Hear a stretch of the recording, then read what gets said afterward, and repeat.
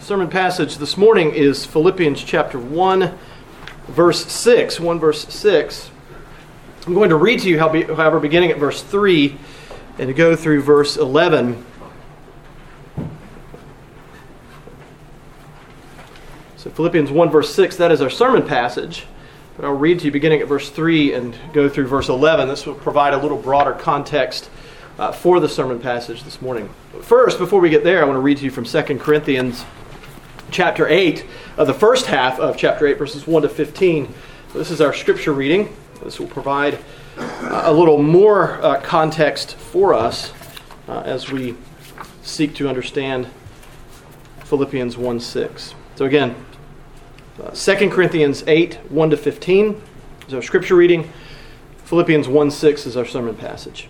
And brothers and sisters, this is the very word of God. We want you to know, brothers, about the grace of God that has been given among the churches of Macedonia. For in a severe test of affliction, their abundance of joy and their extreme poverty have overflowed in a wealth of generosity on their part.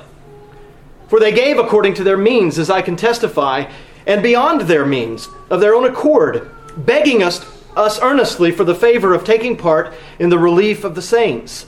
And this, not as we expected, but they gave themselves first to the Lord and then by the will of God to us. Accordingly, we urge Titus that as he had started, so he should complete among you this act of grace. But as you excel in everything, in faith, in speech, in knowledge, in all earnestness, and in our love for you, see that you excel in this act of grace also. I say this not as a command, but to prove by the earnestness of others that your love also is genuine. For you know the grace of our Lord Jesus Christ, that though he was rich, yet for your sake he became poor, so that you by his poverty might become rich.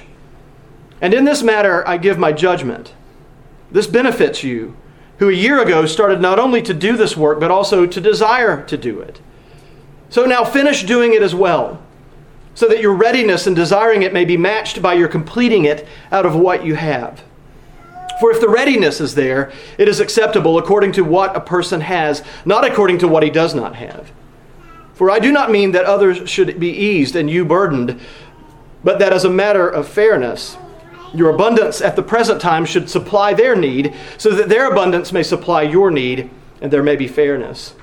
As it is written, whoever gathered much had nothing left over, and whoever gathered little had no lack.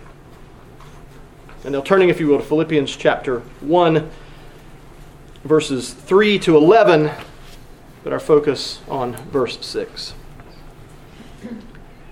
I thank my God in all my remembrance of you, always in every prayer of mine for you all, making my prayer with joy, because of your partnership in the gospel from the first day until now. And I am sure of this, that he who began a good work in you will bring it to completion at the day of Jesus Christ. It is right for me to feel this way about you all, because I hold you in my heart. For you all are partakers with me of grace, both in my imprisonment and in the defense and confirmation of the gospel. For God is my witness, how I yearn for you all with the affection of Christ Jesus. And it is my prayer that your love may abound more and more with knowledge and all discernment, so that you may approve what is excellent, and so be pure and blameless for the day of Christ, filled with the fruit of righteousness that comes through Jesus Christ to the glory and praise of God. This ends the reading of God's most holy word. Let's pray. Oh Lord, we thank you once again for your word. We thank you for these small portions of it that we have heard today. And now, oh Lord, we call upon your Spirit. We pray that he would help us to understand. We pray that he would give us the sense of what you meant when you first set these words down to page. We thank you for the Apostle Paul, but Lord, more importantly than thanking you for him, we thank you for the way in which you used him. We thank you, O Lord, for how you saw fit to bring about good works through his ministry, through his life. Please bless us now, O Lord, as your word is proclaimed. Be with the one who preaches and those who hear. Please guide us, dear Lord, we pray. In Jesus' name, amen. Now, after last week's passage, verses 3 to 5, in which Paul expresses to the Philippians his thanksgiving to God for them because of their partnership with him in the gospel, he now assures them in verse 6 that what God has begun in them, he will complete up to, all the way through to the day of Christ Jesus. That is, to the day when he returns, what we might also refer to in shorthand as the day of judgment, when Jesus Christ comes back. Now, Philippians 1:6 is a very well-known verse, and many of you probably have memorized it, either deliberately or simply because you've heard it repeated so often over the years through your life. And because it is so well-known, it is very often outside of its surrounding context. The verse has been understood because of this in ways that most likely weren't meant by the Apostle Paul. And I say that carefully, and I want to say it delicately, but it's one of those verses that you probably know very well. He who began a good work in you will bring it to completion at the day of Christ Jesus. You probably know that. But do you know the surrounding context of the verse? And does the surrounding context govern how the verse needs to be interpreted? And is the verse rightly interpreted the way that we so often think of it as being interpreted? Now, this isn't the only verse in the book of Philippians that this has happened with. You don't have to raise your hands, but how many of you know the verse, I can do all things through Christ, or through him who strengthens me? I'm sure most of us have heard this. This is the verse. It's the life verse of the Fellowship of Christian Athletes, right? How many of you, though, knew this verse was in the book of Philippians before I told you? How many of you remembered that?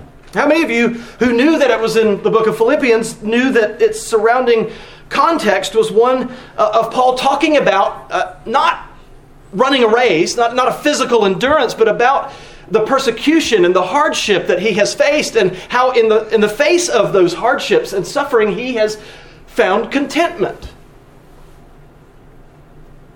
Now, often I can do all things through him who strengthens me, which is Philippians 4:13. It's used by Christian athletes to help them prepare for sporting events. I can do this. I'm going to score that goal on the football field. I can do all things through Christ, or through him who strengthens me.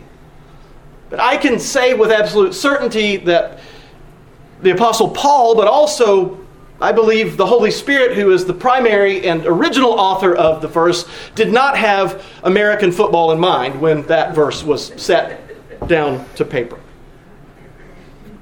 Now, often our verse this morning, and I am sure of this, that he who began a good work in you will bring it to completion at the day of Jesus Christ, is understood as a wonderful assurance of God bringing to completion the good work of salvation he has begun in them. That's probably, I would venture to guess, that most of us here view it that way. We understand it that way.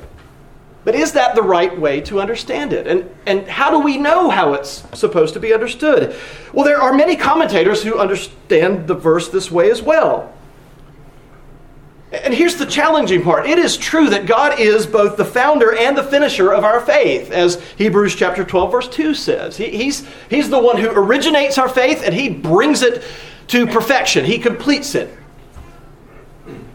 But that may not be exactly what the Apostle Paul is getting at in Philippians 1:6, though that's what it sounds like he's getting at. Now, R. Scott Clark, many of you are familiar with who he is. He's a professor at Westminster Seminary, California. He's written about the importance of the surrounding context of any given verse. And in one of his writings, he said this: one way to be sure to handle the text of Scripture well and accurately is to place it in its original context. Now, in this, I need to place that statement in its original context, because otherwise I could just rip it out of context and make it mean something that R. Scott Clark didn't mean. But there he's talking about both the context that is surrounding it in terms of what's there in the letter, the surrounding verses, the surrounding book, the surrounding the genre of Paul's wider letters to the churches in the Mediterranean area, but also its context in history. What was going on in the life of Paul when he wrote these things? So he's talking about context, not just about the surrounding verses, or the surrounding words around a particular verse, but what was going on in the life of Paul that caused him, and the life of the church at Philippi that caused him to write those words. Now, our salvation begins and ends with God, but is that what is being said in the passage this morning, Philippians 1:6? It may be a case of the right doctrine, getting the right doctrine from the wrong passage, the wrong text. And so let's look at the broader context. The context of the surrounding verses, we see that Paul, as we've already been reminded, he's been remarking to the Philippians how thankful he is for their partnership with him in the gospel. And he ends verse 5 by saying, from the first day until now.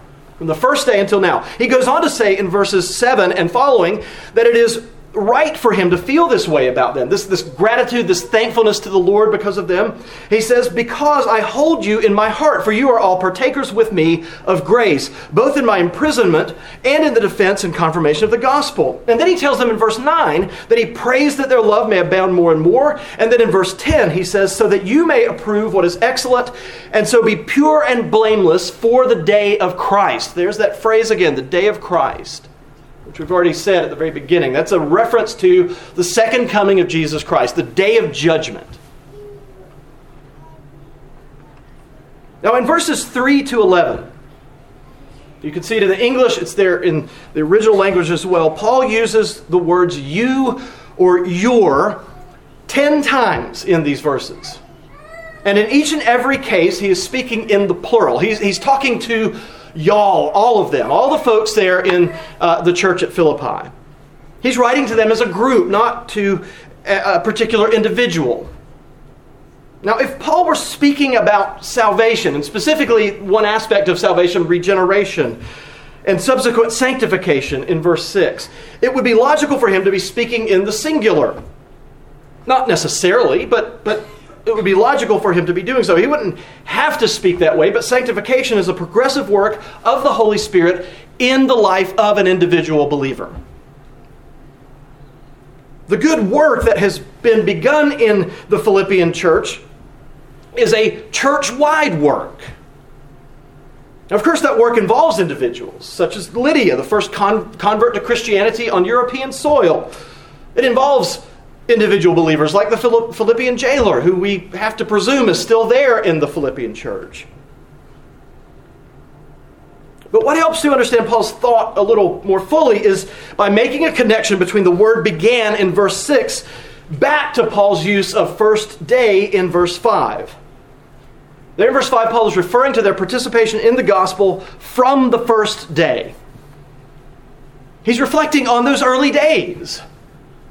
Remember, he's writing to them 12 or 13 years later, and he's reflecting back, and he's talking about the first days when he was with them. We read about it in Acts chapter 16 a few weeks ago. He's with them, and then he goes off. He's jailed. They take care of him. Lydia invites him back. He and Silas are able to stay with Lydia in her house, and then they're imprisoned. And from the very beginning, they have partnered with Paul. And the word translated he who began in verse 6, it's found only one other time in the New Testament. In Galatians chapter 3, verse 3, where Paul writes, are you so foolish? Having begun by the Spirit, are you now being perfected by the flesh? Now there, of course, Paul is denouncing the Judaizers who have come to Galatia and have stirred up trouble by convincing people that they need to resume the Old Testament ceremonial laws. And they're making their salvation conditional upon that. He's saying in Galatians 3:3 what he's so often assumed to be saying in Philippians 1:6.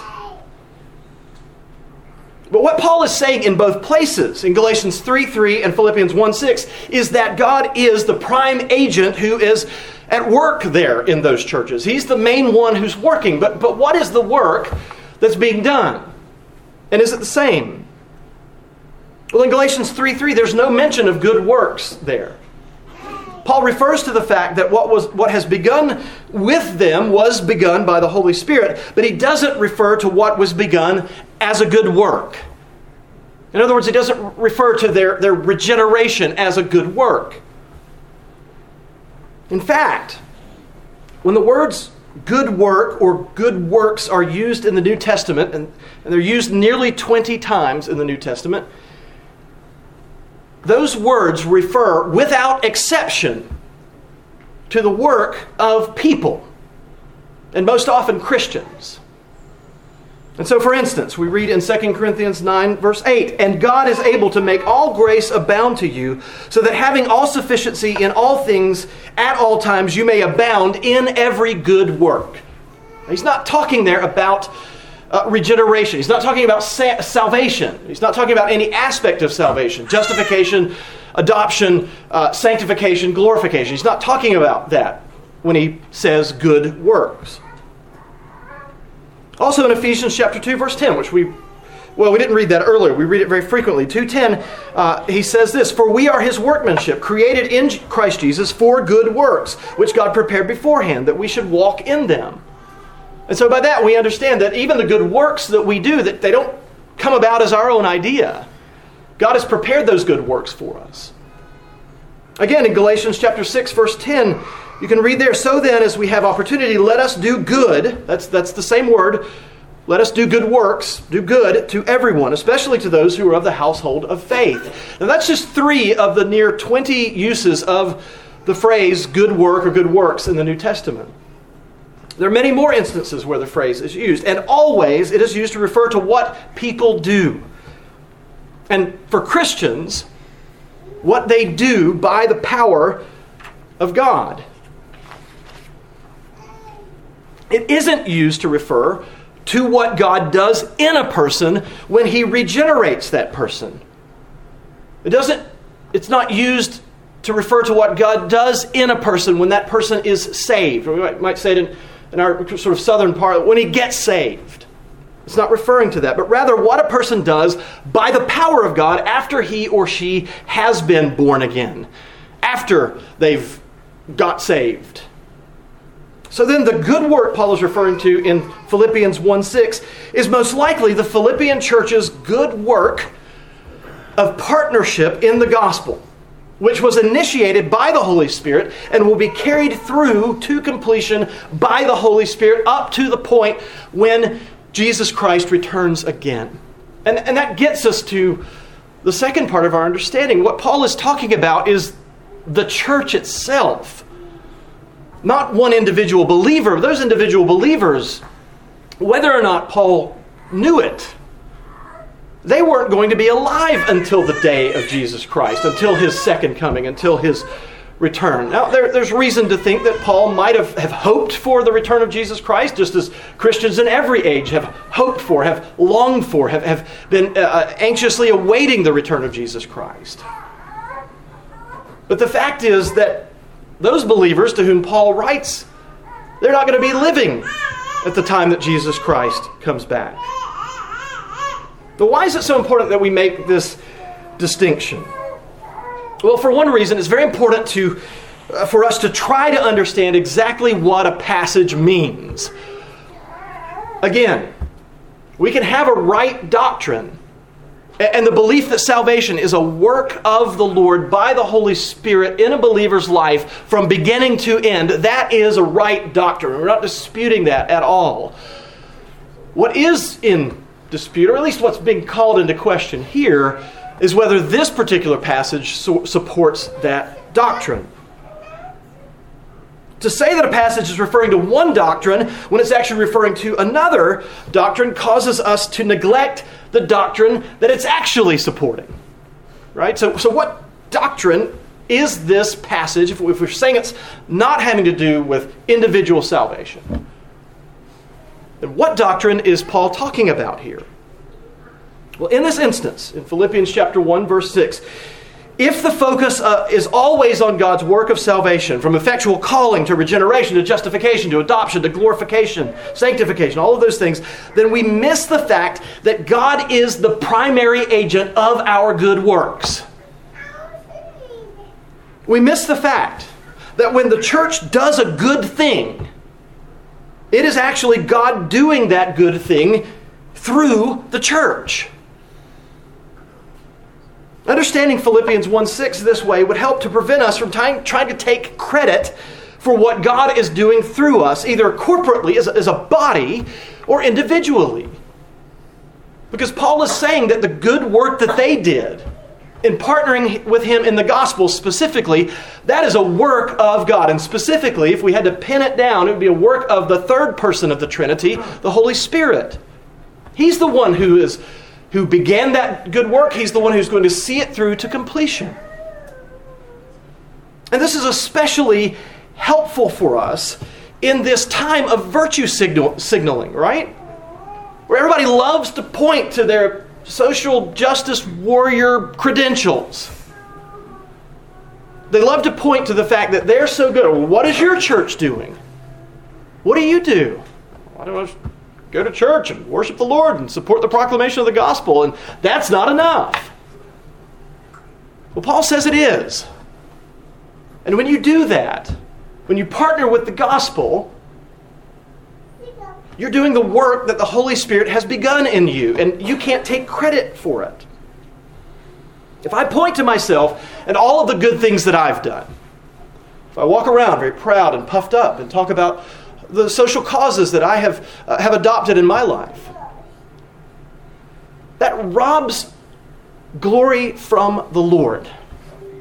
I am seeking to take glory from Him and add it or put it on myself. It is a form of idolatry where I am at the center not only of my world but of everyone else's. I want to make you think I'm great. And in the process, perhaps put you in your place to a certain degree. If I point to myself and to all the good things that I've done, it probably means that I'm only doing those things so I can get the accolades and glory, which probably means, and probably I'm using very, very loosely here, probably means that I'm not doing them by the power of the Holy Spirit, but by my own power. So, what does this mean? Practically speaking, how does it help? Well, one way that it helps, or perhaps another way that it helps us as a church, is to realize that churches come and go. The church at Philippi is no longer in existence. Perhaps 2 or 3 or 4 or 500 years from now, Mid-Cities Presbyterian Church won't be in existence. I'm certain that it'll make it at least another 100 years. Churches come and go. But the fact of the matter is that the work of the church continues on. Because the work of the church is not dependent upon any one local body. It's dependent upon the Holy Spirit who works through His people to ensure that things such as gospel missionary work go on, so that people are hearing the call of the Lord. If you are truly a Christian, if you truly believe in Jesus Christ, then you have the Holy Spirit in you, and you will do good works. And what Paul is hinting at here in Philippians 1:6 is that you will do good works and you probably won't even be aware of it. Because the Spirit is working through you in the church to carry out His purposes and His plans. You are partnering in the gospel and you don't even know it by being a part of a body of Christ. When Paul came to Philippi and he preached the gospel and those initial people believed and a church was established, somehow they decided they needed to support Paul in his missionary work. What on earth possessed them? Well, it wasn't a possession at all. They possessed the Holy Spirit. He was given to them as a gift. That's the only way that they could know how they should do that. And for the Philippians, it wasn't just a one-time gift. It was regular support for over a decade. They did it because the Spirit was working through them. He began it. He superintended it. He will see it through to completion. And that means that it doesn't matter whether you are alive. It doesn't matter whether this church is still in existence when Jesus Christ returns. The guarantee is that He will ensure that the gospel is proclaimed. He will do it without fail. Now, Paul is encouraging them in their support. He's encouraging them in their partnership in the gospel, but he is also showing them that it is not something for which they can take credit. The Philippians understood at an intuitive level, but really because the Holy Spirit moved in them, what Jesus taught in Matthew 10, verses 40 to 42. You can look at that now. You can look at it this afternoon. Matthew 10, 40 to 42. Read it and see if this is the way you thought of that passage. When Jesus told His disciples, "Whoever receives you receives me," and that it ends, "Whoever gives the least of these a cup of cold water in my name." Remember that? Well, according to Craig Blomberg, he says that passage in Matthew 10, 40 to 42 means this, that they were affording material help to those who preach in the name of Jesus, and this demonstrates acceptance of the missionary's message at the spiritual level. When you give, when you support a missionary, when you support missionary endeavors, whether that is in foreign lands or here at home, to put it just more basic even than that, when you support the proclamation of the gospel, that is in a sense, you are accepting the message of the one who is proclaiming at a basic spiritual level. You accept it and you want to promote it. That's what Jesus is saying in Matthew 10, verses 40 to 42. That's what the Philippians understood at a basic, intuitive, spiritual level. They accepted Paul's message, and they wanted to make sure that other people got to hear Paul's message. And so they gave in order for that to happen. Now this is what Paul is getting at in 2 Corinthians 8, the passage we read before the sermon, when he's telling the Corinthian church about the Macedonian church's generosity. He says there in the second half of that passage that we read, say verses 8 to 15 or so, he's wanting to spur them on to good works. He's pointing out what the Macedonian churches have done. He's talking about how the Macedonian churches gave out of their poverty. And he's wanting the Corinthian church to jump in, to pitch in. And he tells the Corinthians in 2 Corinthians 8, verses 2 and 3, "For in a severe test of affliction, their abundance of joy," this is the Macedonian churches, which would include the church at Philippi and others, "their abundance of joy and their extreme poverty have overflowed in a wealth of generosity on their part. For they gave according to their means, as I can testify, and beyond their means, of their own accord." In other words, he who began a good work in them. It wasn't that Paul expected them to give. They just gave. The outside observer might say that they gave spontaneously, but we know that they gave because the Holy Spirit directed them to give. The Holy Spirit caused it. By their actions, the Macedonian churches, including Philippi, proved that they had accepted Paul's missionary message at the spiritual level. They accepted it. They knew that it was true. They knew that it had to get out there. And the Corinthians at this point had not quite accepted that. And part of what Paul is trying to get the Corinthians to understand by pointing to the Macedonian churches is that their lack of support, their stinginess in this particular case, it's actually rooted in their failure fully to accept Paul's gospel message. Now we understand. We teach, we believe that our good works are not a prerequisite for salvation. Our good works don't cause our salvation. Our good works are a result of our salvation. And what this passage is teaching us is that our good works aren't anything that we have ginned up in ourselves. Our good works are the result of the Holy Spirit working through the body of Jesus Christ. Good works are merely the fruit of saving faith, the byproduct of having the Holy Spirit dwelling in you. And just as fruit on a tree gives evidence that that tree is alive, so good works give evidence that we have living faith. Paul is telling the Philippians, these saints at Philippi, that the Holy Spirit is at work in them. He who began a good work. He is encouraging them, and he is letting them know that good work is not dependent upon their continuation in it. They will pass on. They will die. And the Lord will continue that good work that he began in them to the day of the Lord Jesus Christ, when he comes back to judge the living and the dead. He is telling them that the church at Philippi, are being used by God to bring people to saving faith. And that's a privilege. Do you think about that?